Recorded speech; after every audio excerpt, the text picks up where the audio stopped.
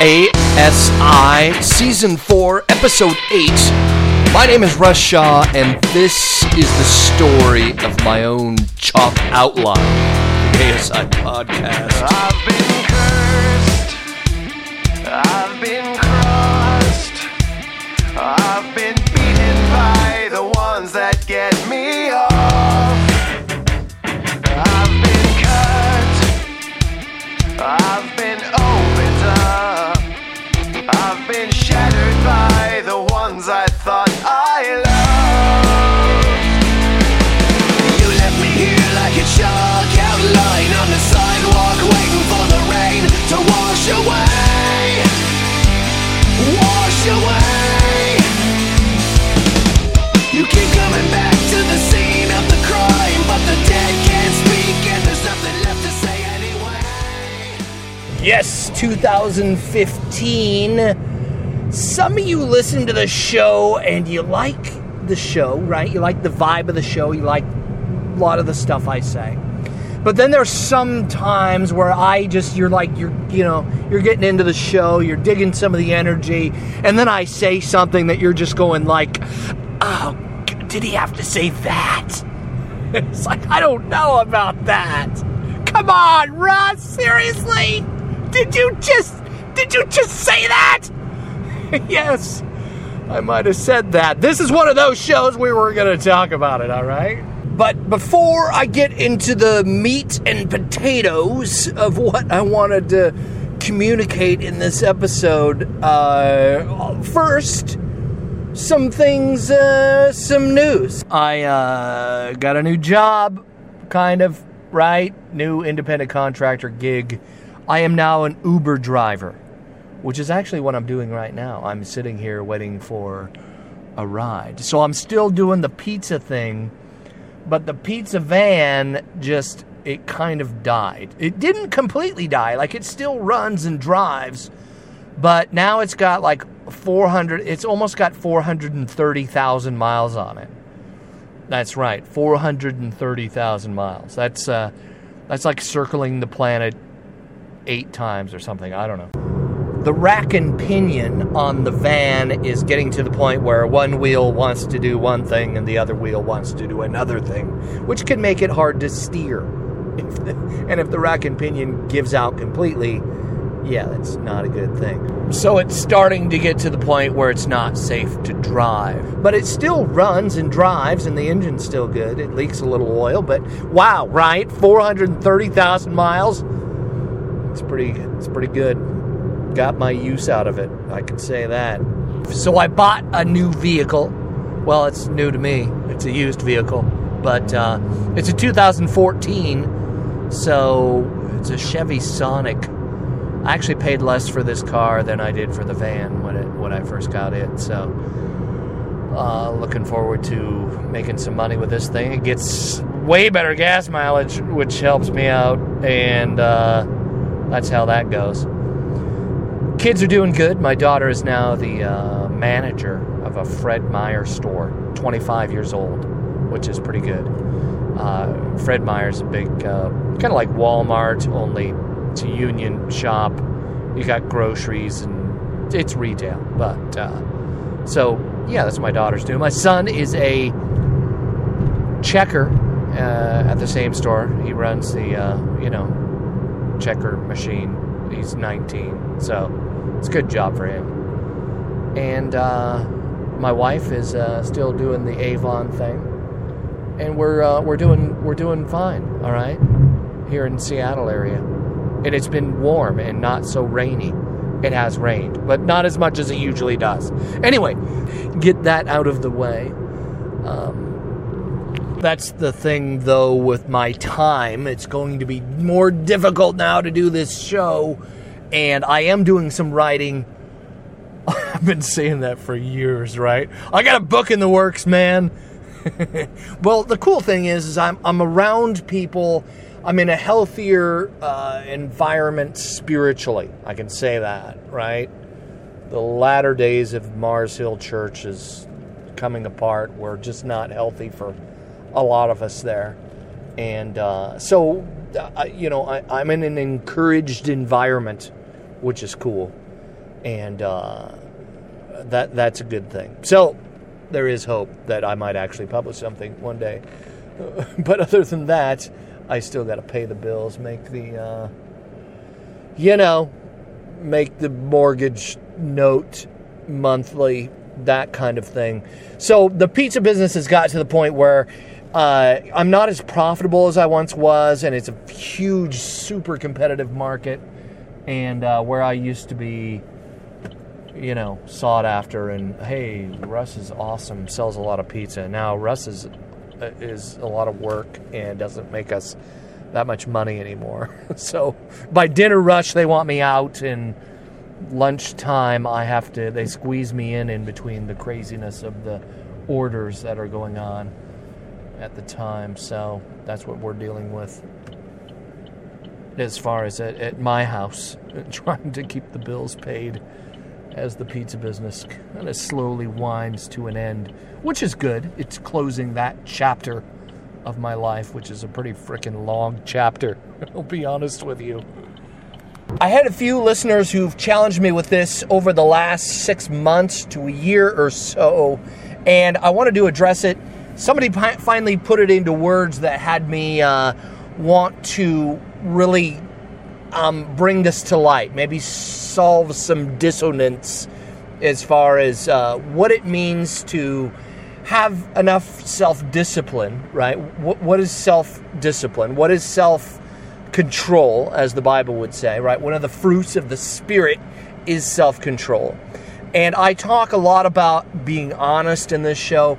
I talk a lot about one of the missing components in a lot of Christian teaching, at least in the last 50 to 100 years, is the component of emotion and spirituality, which is not just wires in a box or studying more volumes of theology, but it is facts, right? There is some discipline involved in learning the things we need to learn, right? But why do we learn those things?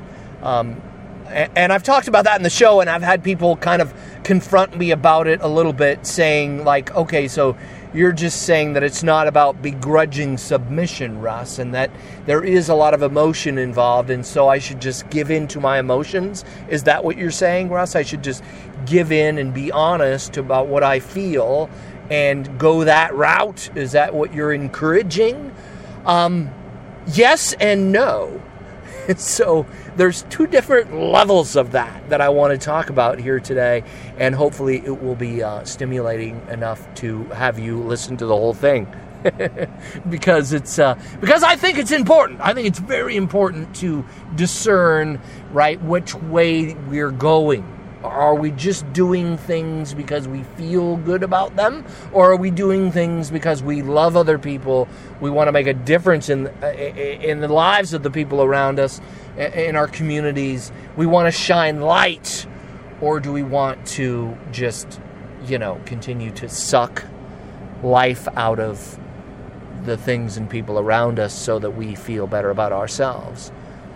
Right? And listen, if I sound critical towards you, all right, if you feel like I'm calling you selfish or bullying you or something like that, it's part of it's, I'm talking to myself here as well. I've been doing that since the beginning. This is a blog kind of a situation going on, right? And part of this is my worldview, all right? God loves us. God is love. The essence of love, the energy of love itself is in the being of God, the creator of the universe, and like, believe it or not, the lover of your soul. All right, God isn't distant. God loves us, and He does want the story to move forward for us, right? That's part of why there's suffering in this world. It's part of why our stories are difficult, why things are hard. We're either, part of our worldview and part of our theology and part of the way we see life is you're either going to believe down deep, down somewhere in your motivator, that you are driven by consuming, right? And that's part of what I'm saying here. I'm not trying to make you feel guilty, but I want you to maybe wake up to the joy-sucking sound of the vacuum of just being a consumer and consuming and sucking, and life only being about what we can devour or consume that makes us happy in the moment. Does that make sense? So, having said that, that sounds kind of dark and critical, Russ. I don't know how I feel about that, right? How do I feel about it? Good point. So, I'm going to try and do my best to articulate the difference between the two. On the one hand, we know what we should and ought to do. On the other hand, there's the motivation to get ourselves to actually want to do those things, right? And that's part of the honesty of knowing the path and walking the path. And I've talked about that before, especially with this whole Mark Driscoll, Mars Hill Church fiasco, where here was a man who was really gifted at articulating and communicating how to walk the path. But when the rubber meets the road in our own lives, are we going to actually do what we know and what we know we should and ought to do? Or are we just going to do what we usually do? And it usually only happens when life comes to those stressful moments, right, where the gauntlet is thrown down, or the circumstances come to the point where there's a fork in the road, right? And you're either going to walk the path that you know, and sometimes that's part of the part of the faith, right? It's the action. It's faith without works is dead. You can talk about faith, right? You can know faith. You can memorize all the scripture verses on faith. But when the scary moment comes and when circumstances rise themselves to the point where you have to make a choice, I'll give you an example from my own life. With this new job, I have to discipline myself to not let myself sink into my own, what I call sanitarium. One of the things I've had to confess to some friends of mine is that I'm kind of a crappy friend, right? Like, I want to be more connected with people than I am. I think I'm getting better at it, that when I can hang out with people, I can be myself, and I can, I can give and take and right, that kind of thing. But it's kind of second nature to me, right? Like, I'm a pretty personable guy. I'm not a shy person. I enjoy being in the company of other people. The thing is with, sometimes with Bible studies, right, and some of the guys that get intense and deep, some of those conversations, they still make me uncomfortable. I'll be honest with you, right? And that's okay. It's not about my comfort. But in those situations, I can tend to be a crappy friend, and it becomes all about me, right? It becomes all about my own comfort and staying in my little sanitarium. It's a song by Metallica. It comes to mind when I think about isolation and how I know it's unhealthy for me. The social equivalent of scarfing down ding-dongs for breakfast, lunch, and dinner, right? There's actually a study that came out recently that said that being an isolated person, right, like not having those tight relationships, good friends, is actually as bad for you as obesity, which was interesting. I'll post that on the Facebook page, by the way, the Meet Russ Shaw page.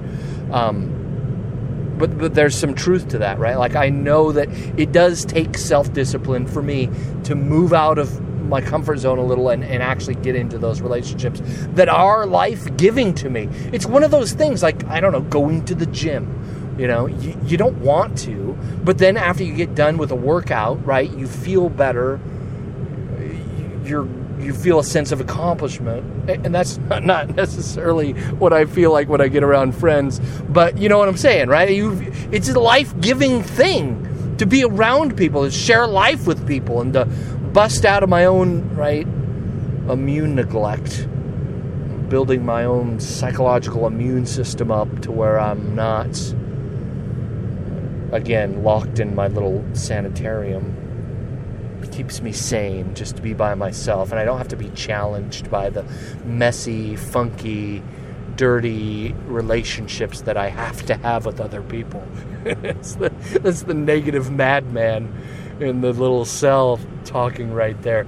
But again, maybe some of you feel me, right? It's me getting out of my own head and taking my eyes off myself, right? It's a good thing. It's good for you too, maybe, right? I like what Joyce Meyer said about changing the words to that old country song where, I am always on my mind, right? I am always on my mind. I am always on my mind. That's my impression of a country singer. Anyway, but you get it, right?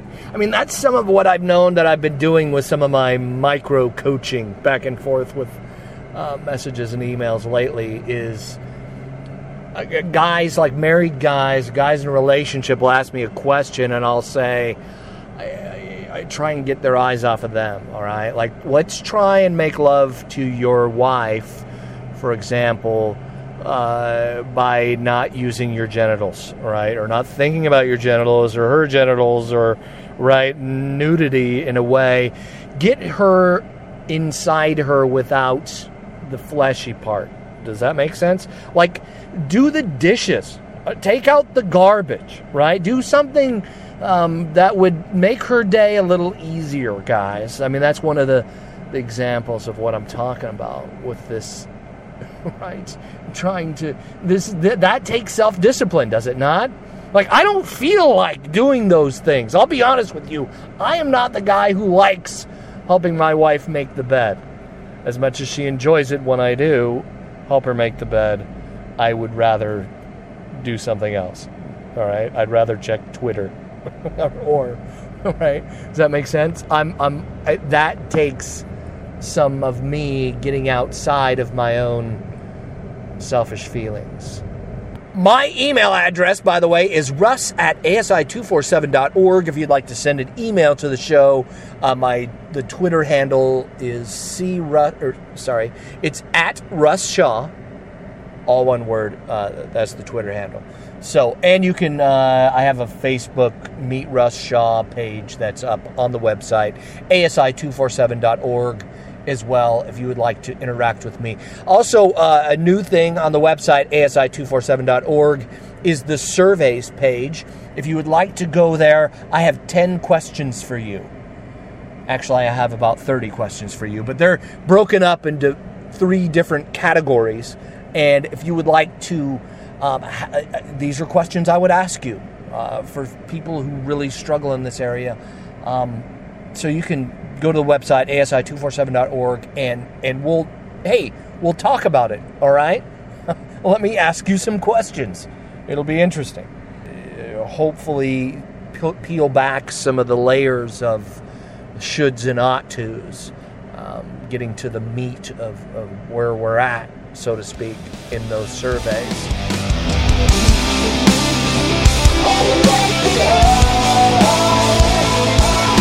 You left me here like a jug out lying on the sidewalk, waiting for the rain to wash away. Yes, what is going to go in the chalk outline? That's a good question, right? Dying to self is never easy. I like what Daniel Pryor said. He said that, that we need other people, that this Christian life, that we walk this out among other believers is so critically important because we can't go and die to self by ourselves. There's this mosaic that the Holy Spirit brings to having different life-giving relationships that can pour into the outpouring of our story, Pride and ego are such hard things to see. The damaging effects to them are so hard to see behind our own eyes. We really do need other people to help us with that, but we have to trust them to let them behind the counter, right? Freud reading some of the stuff that Freud wrote about ego and how he felt that it was kind of this byproduct that evolved out of, us being monkeys or primates or something like that. I don't know. But the way he nailed pride, right? The way that he nailed the fountain of this outpouring of ego was so true. The guy just didn't put it in a theological framework, but it's really something that has been written about for thousands of years, and it's called selfish, self-absorbed, blind pride. It's what a lot of the Pharisees had, even though they were doing all the right things, right? That was always one of those weird things for me. Like, why does Jesus have such a hard time with guys who were doing everything right? Because they were mean, all right?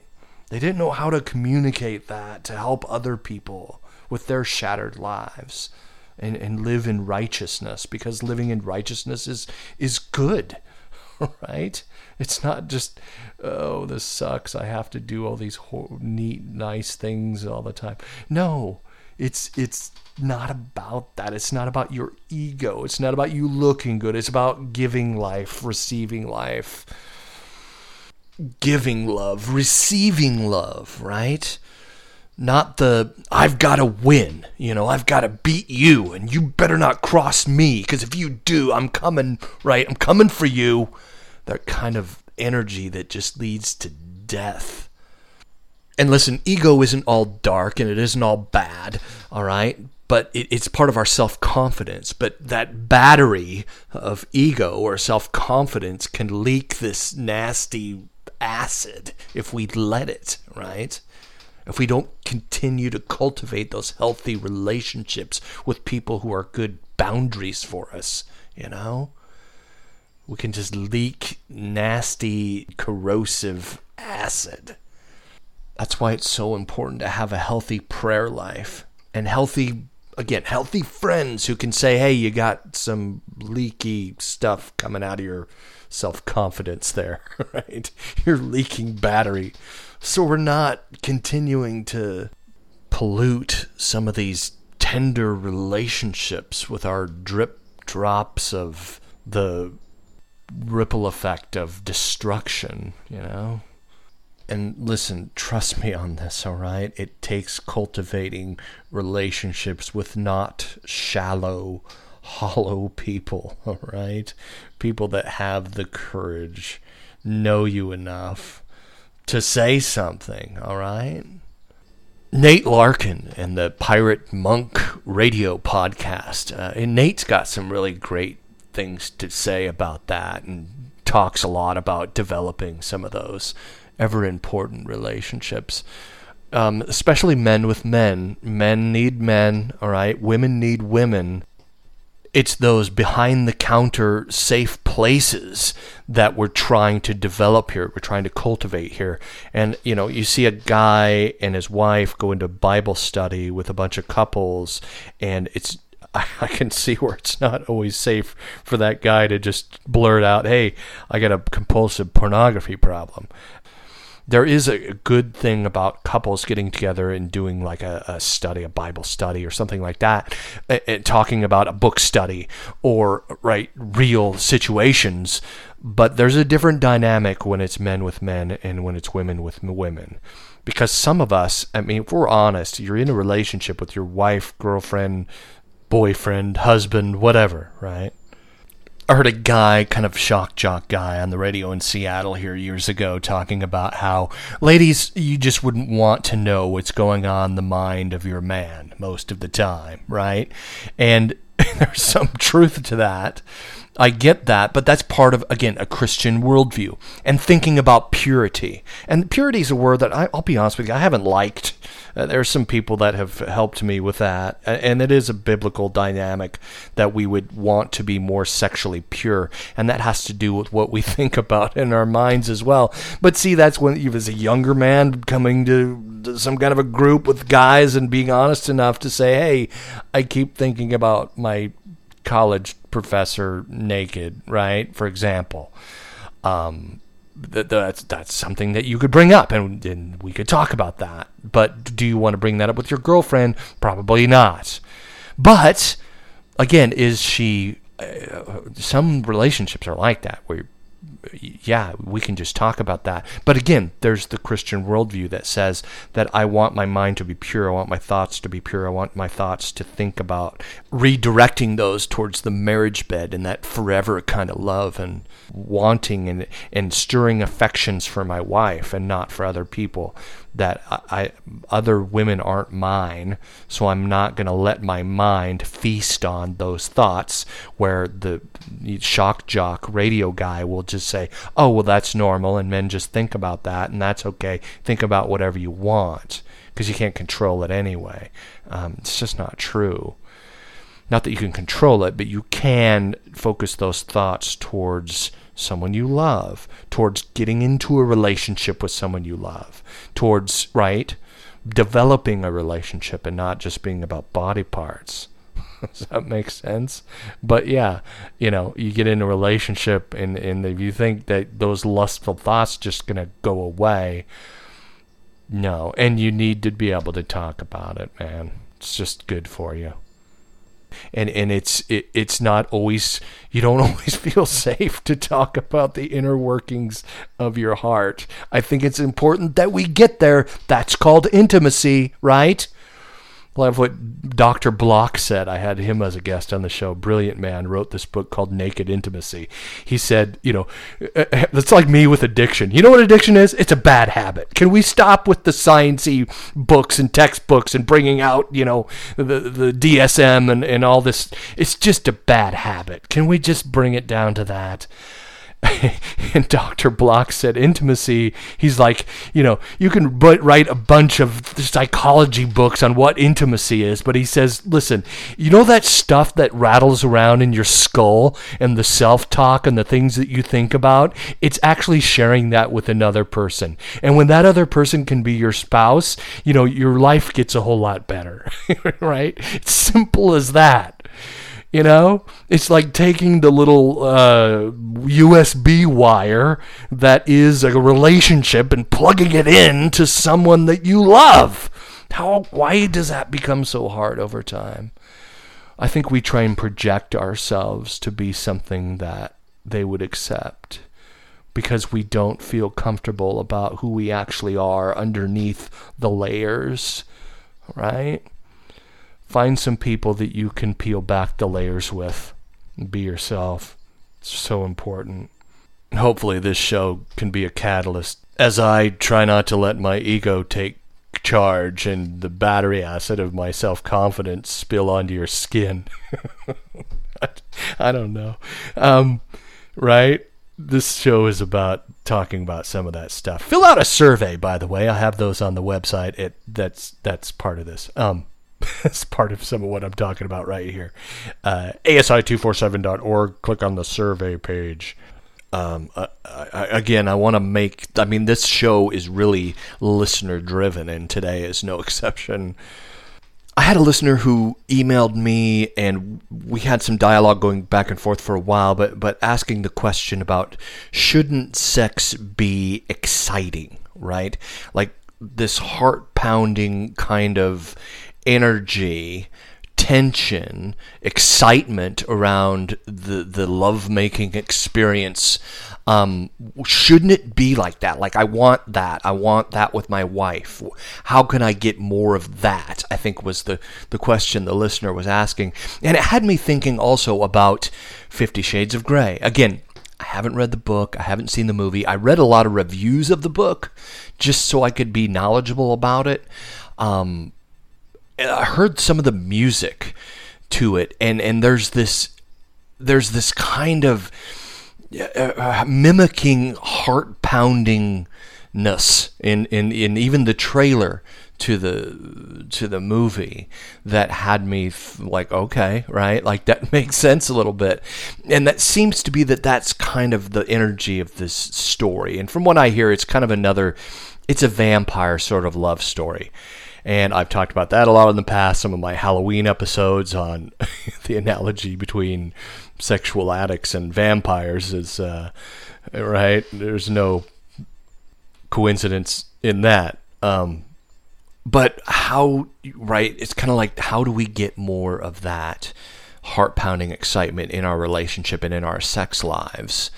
And what I challenged the listener with, and I felt like I should say this on the show, is that kind of thing is part of the fruit of a good relationship, all right?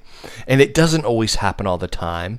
And when you get married and you know each other and you live together, and right, there's just a different energy to it. But again, we kind of want to change the story or make it about us, right? About our heart. I want that heart-pounding feeling without waiting around for it. It's the same thing with drug addiction. And people get on cocaine, methamphetamine. It makes everything interesting. It makes our hearts pound, and it's very similar, right? You could do that with drugs, or you can do that with images on a screen. Does that make sense? You could do that with some of the ways that people can connect nowadays with technology, and you can just meet a stranger, and it's, again, it's that false, easy, quick fix kind of thing that is destructive. Again, the analogy I've used before, in Alaska, we have this term called peeing your pants to keep your backside warm, right? Like, does it work? Yeah, man. It will warm you up, and it's actually tempting. You know, you're walking around, it's 20 below zero. I remember I was on this mountainside, and the snowmobile broke down. I'm like 15 years old trying to shove the snowmobile, make it roll down this hill. And I'll tell you, man, it's tempting. You feel that coming on. No, don't do that. Are you going to get pleasure from a relationship like that? Yeah, that heart-pounding kind of warm feeling. Yeah. But again, you know where that leads. That's probably why you're listening. Whether it's pornography or just relationships that are short-term, shallow, surfacey, sexual trysts, it's kind of the same thing. That's some of my issue in some of the debates I've had on NoFap, right? The NoFap Christian side is it's cool because people get that that's not okay. But now NoFap, some people are trying to quit pornography so that they can just go out and be, the vampire. Or a more effective predator. Still using terms like, my whole identity is built on how much pussy I can get. That's just not healthy. And women aren't, again, they're people, man. She's not just a pussy. This isn't a Friskies commercial, right? Morris the cat ain't gonna be wandering in here looking for a snack, I know, I make jokes. I'm demonstrating absurdity by being absurd. Women are people. They're God's creation. Their characteristics of beauty aren't just on the outside, but the inside. She's a person with a heart and feelings and a mind and a history and a mom and dad and potential, gifts and abilities, right? So again, this is where worldview is so incredibly important, right? And I'll tell you something, all right? This is one of those begrudging submission things, right? This is one of those things that's like, yes, it's not about begrudging submission, but when you go through carrying your cross, right? There's lots of verses on that. When we pick up our cross and follow Jesus, when we do the scary thing, like letting people into those places and behind the counter in our life, like that may feel like carrying a cross, or even starting to do the hard work to develop those relationships. Picking up a dish and washing it for your spouse, helping with some of the chores, taking her to dinner or something like that, right? These are carrying our cross type of situations that develop a relationship. And what the fruit of that, again, is the heart poundingness, the excitement of life, the feeling of meaning in our lives. See, we will put our faith in something. It's part of how we're built. I mean, that's part of excitement too, taking risks is something that we do as people. There's people that can be addicted to risk taking, right? Gambling addiction has to do with that. But the way we're made up is we want to take leaps of faith, because leaps of faith lead to some of that heart-pounding excitement, don't they? It's that tension leading up to a decision, and every time we make a decision, we change the world a little bit, right? We change our world a little bit, we change our family's world a little bit, we change a dynamic. Faith and works are ingrained in one another. And we all will have faith, right? You get behind the wheel of your car, you drive to work, you have faith that car's going to get you to work, you're going to get to work safely, you're going to be on time, right? It's not that we don't have faith, it's what do we put our faith in? And how we even define it. I think that modern popular culture has redefined faith into like wishful thinking or hoping, right? Well, I have faith that things are going to get better. This is from Eugene Peterson's translation of the Message, and I love this because it communicates, I think what James was trying to communicate wasn't just to talk on this is faith and this is works, but he was trying to help ignorant religious people understand the definition of what faith actually is. Here you go, starting in verse 14 of chapter 2, James. Dear friends, do you think you'll get anywhere in this if you learn all the right words but never do anything? Does merely talking about faith indicate that a person really has it? For instance, you come upon an old friend dressed in rags and half-starved and say, "Good morning, friend, be clothed in Christ, be filled with the Holy Spirit," and walk off without providing him as so much as a coat or a cup of soup. Where does that get you? Isn't it obvious that God talk without God acts is just outrageous nonsense? Love that. Verse 18. I can already hear one of you agreeing by saying, "Sounds good, you take care of the faith department, I'll handle the works department." Not so fast. You can no more show me your works apart from faith than I can show you my faith apart from works. Faith and works, works and faith, fit together like hand and glove. I'll go on. This is just good stuff. Do I hear you professing to believe in the one and only God, but then observe you complacently sitting back as if you had done something wonderful? That's great. Demons do that. But what good is it to them? Use your heads. Do you suppose for a minute that you can cut faith and works in two and not end up with a corpse in your hands? I love that. I won't read you the whole chapter, but I urge you to read it. It's James chapter 2. After verse 21, he goes into using these examples of people that used their faith and how it played out in action, like Abraham and Isaac. And then he uses a very interesting one as a example. It's Rahab the prostitute. All right. Rahab the prostitute is in the Old Testament, and she helps a couple of spies, and she's instrumental in, I don't know if you've seen the Bible series, or the documentary thing, or the show that they had on the History Channel. It was pretty good. And they showed this example of Rahab and how the spies got into Jericho. If it wasn't for her, right? I mean, she used faith and action. Rahab the prostitute, all right? It's something that Matt Chandler said in a sermon recently. Like, there's no little girls that sit around and think that they want to become a prostitute someday. They're not sitting around thinking, wow, that would be a great lifestyle for me. Like the horrible circumstances that had to happen in Rahab's life to be in this place. Could you imagine? And here's another thing. Rahab isn't a former prostitute that met Jesus, went through a 12-step program, got into rehab, and a year later she's pure and clean and standing in the church speaking. No. Rahab is a prostitute in this situation, right? Again, the power of the situation. Rahab's not some church lady who got her act together and started a speaking circuit on how Jesus fixed her life. She is a prostitute at that time. You don't think that 3 Days Grace song, the chalk outline, couldn't have been her theme song as well at some point in her life, that she didn't feel some of the weight of these words?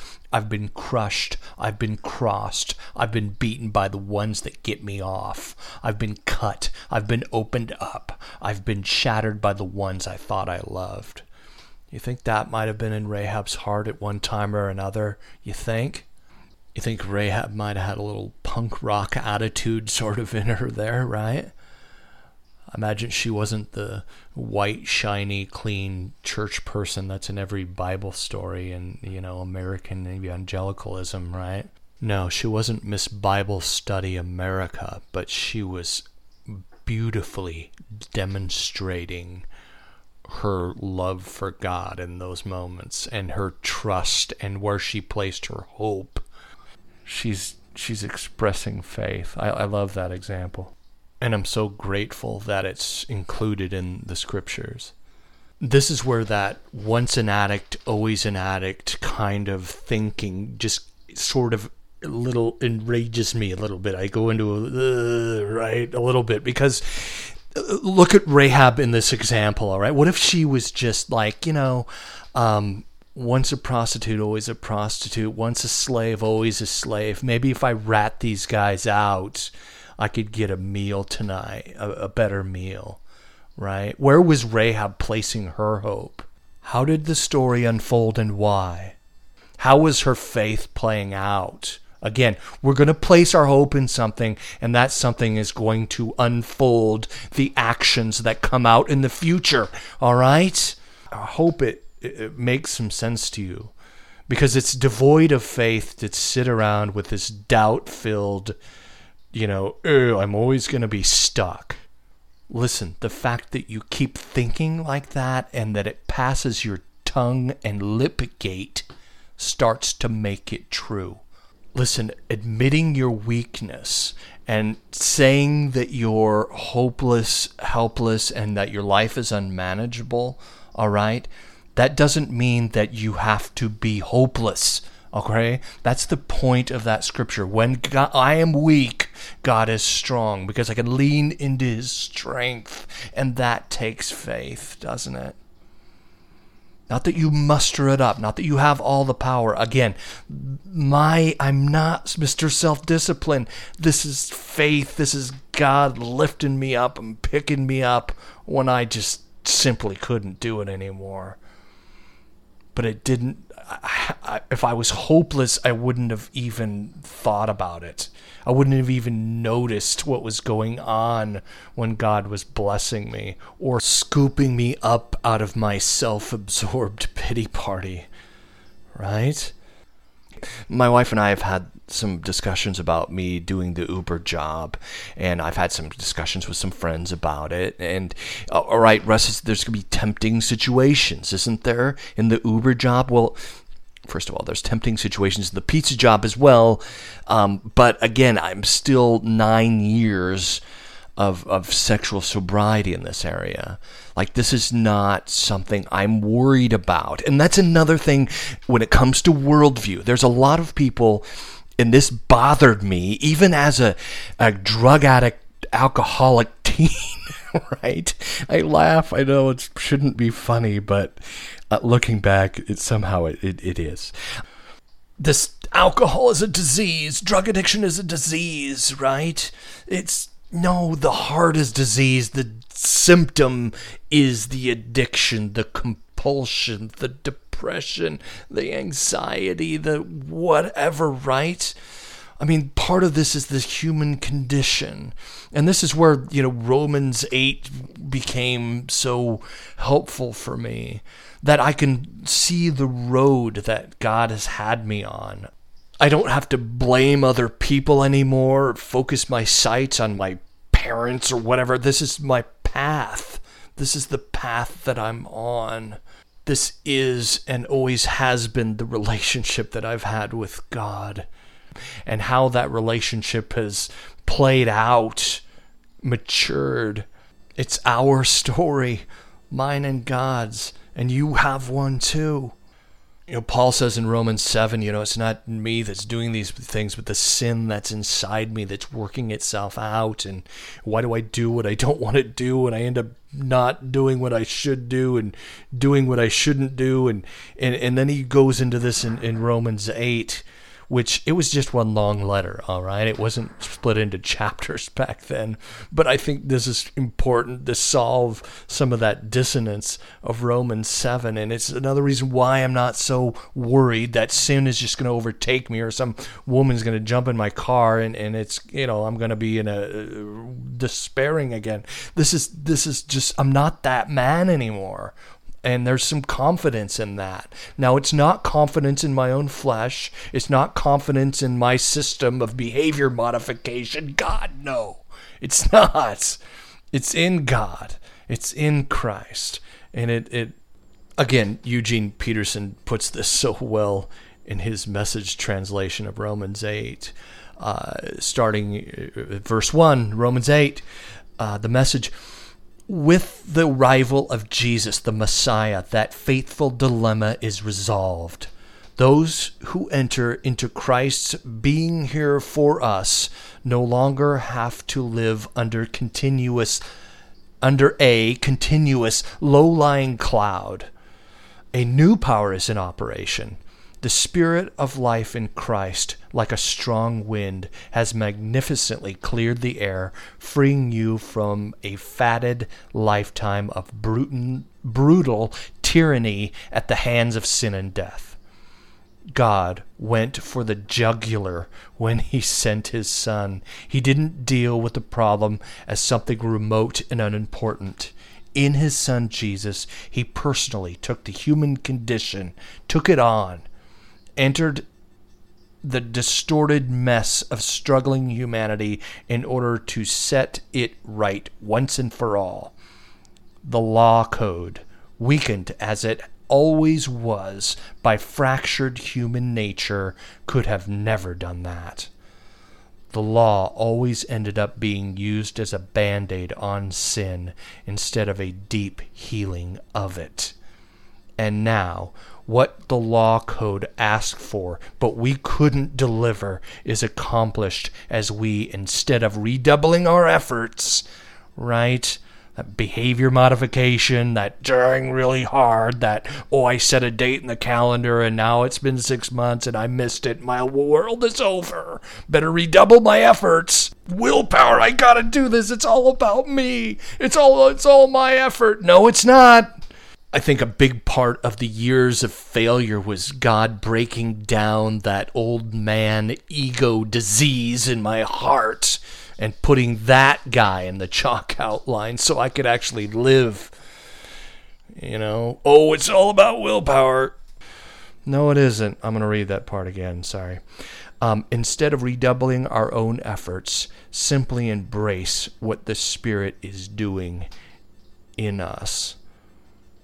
And we follow him, just like John 10:10 says, the devil comes to kill, steal, and destroy, and I come to bring life and bring it more abundantly, Jesus says. That's part of it. Not that your life is, you're going to, get a bigger house or make more money or something like that, but that you would have a more fulfilling, more full of meaning, more, heart pounding a little bit, okay, moving the story forward kind of life.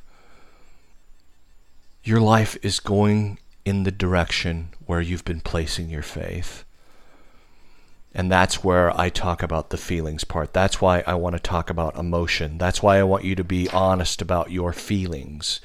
Because ultimately, at the end of the day, that cliche, sometimes I hate that, but this is very true. This is a good place to put that. At the end of the day, where you place your faith, where you walk out onto the scary, heart-pounding, like if I put a steel girder across the street and you just walked across that steel girder, no big deal, right? But if I put that steel girder the same length across two buildings, 30 feet in the air, walking across that steel girder is going to create some heart-pounding tension, is it not? Faith is like that. Your relationship with Jesus will be like that. That's where, right, we move out of just getting by to actually living the story, moving it forward and moving closer to Christ and seeing the reality of your faith bear fruit. The scary challenge of take up your cross and follow me. Matthew 16:24, Mark 8:34, Luke 9:23, in all of these Gospels, that quote is brought up. I pray that you understand the life-giving challenge of walking across that steel girder, doing the uncomfortable thing, doing the thing that we don't feel like doing in the moment because we're more interested in keeping our backside warm for a small amount of time, to taking up our cross, right, and actually waiting it out until the longer version of the warm feeling of sitting in God's cabin with the wood stove pumping heat, just having a cup of tea with Jesus or coffee if you're from Seattle. Right? It's that relational, trusting deal that I'm talking about here. I'm going to end the show right there. I love you guys. I mean that sincerely.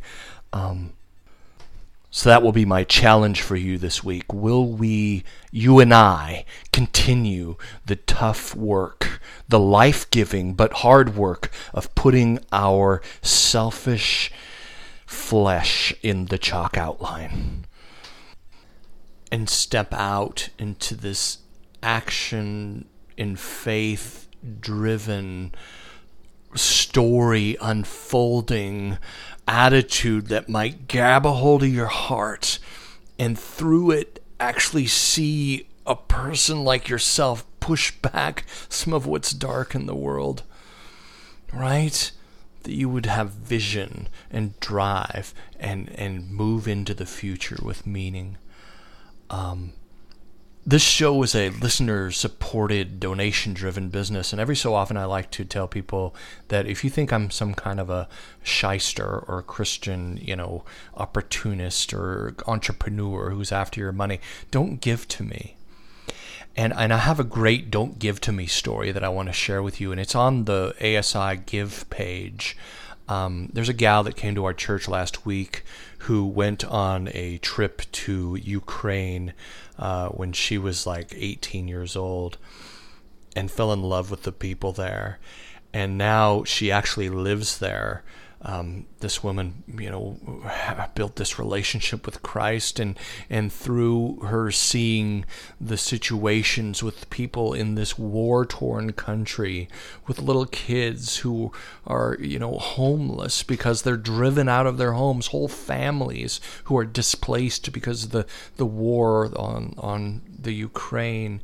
And at first she started out, helping battered women and women who were in trouble, and now she's helping families and teaching people English and helping people in the Ukraine, not because she makes a bunch of money at it, because she doesn't, but just because that's where her heart's at. And it was a beautiful story, and she showed some very heart-wrenching pictures and stuff over there, and some very joyful pictures as well of just kids who are able to be in a safe place because of some of the work that she's doing over there in the Ukraine.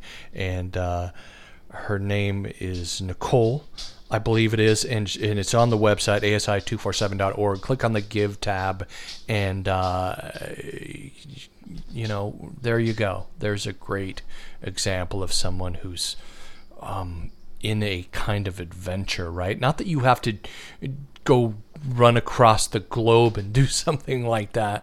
But it's just an example of someone who again, like, if my daughter at 18 wanted to go move to the Ukraine, it'd be like, what? You know, she's not 18 anymore. She's in her upper 20s, early 30s, something like that. But you get what I'm saying. That is a wow, adventurous, and I imagine at times heart-pounding type of a story. I'm going to leave you with a song by 6am. It kind of reminds me of the fruit of the selfishness in our culture. This is a rock star who had an heroin addiction who wrote these words that I think are so beautiful. A guy who was in the band Motley Crue back in the 80s that made songs like Shout at the Devil. You want to talk about a guy who's had some character development. Just listen to the words to this song, man, and think about, again, carrying our cross and putting our selfishness in the chalk outline. I love you guys. I mean that sincerely. I really do. Till next time. Bye.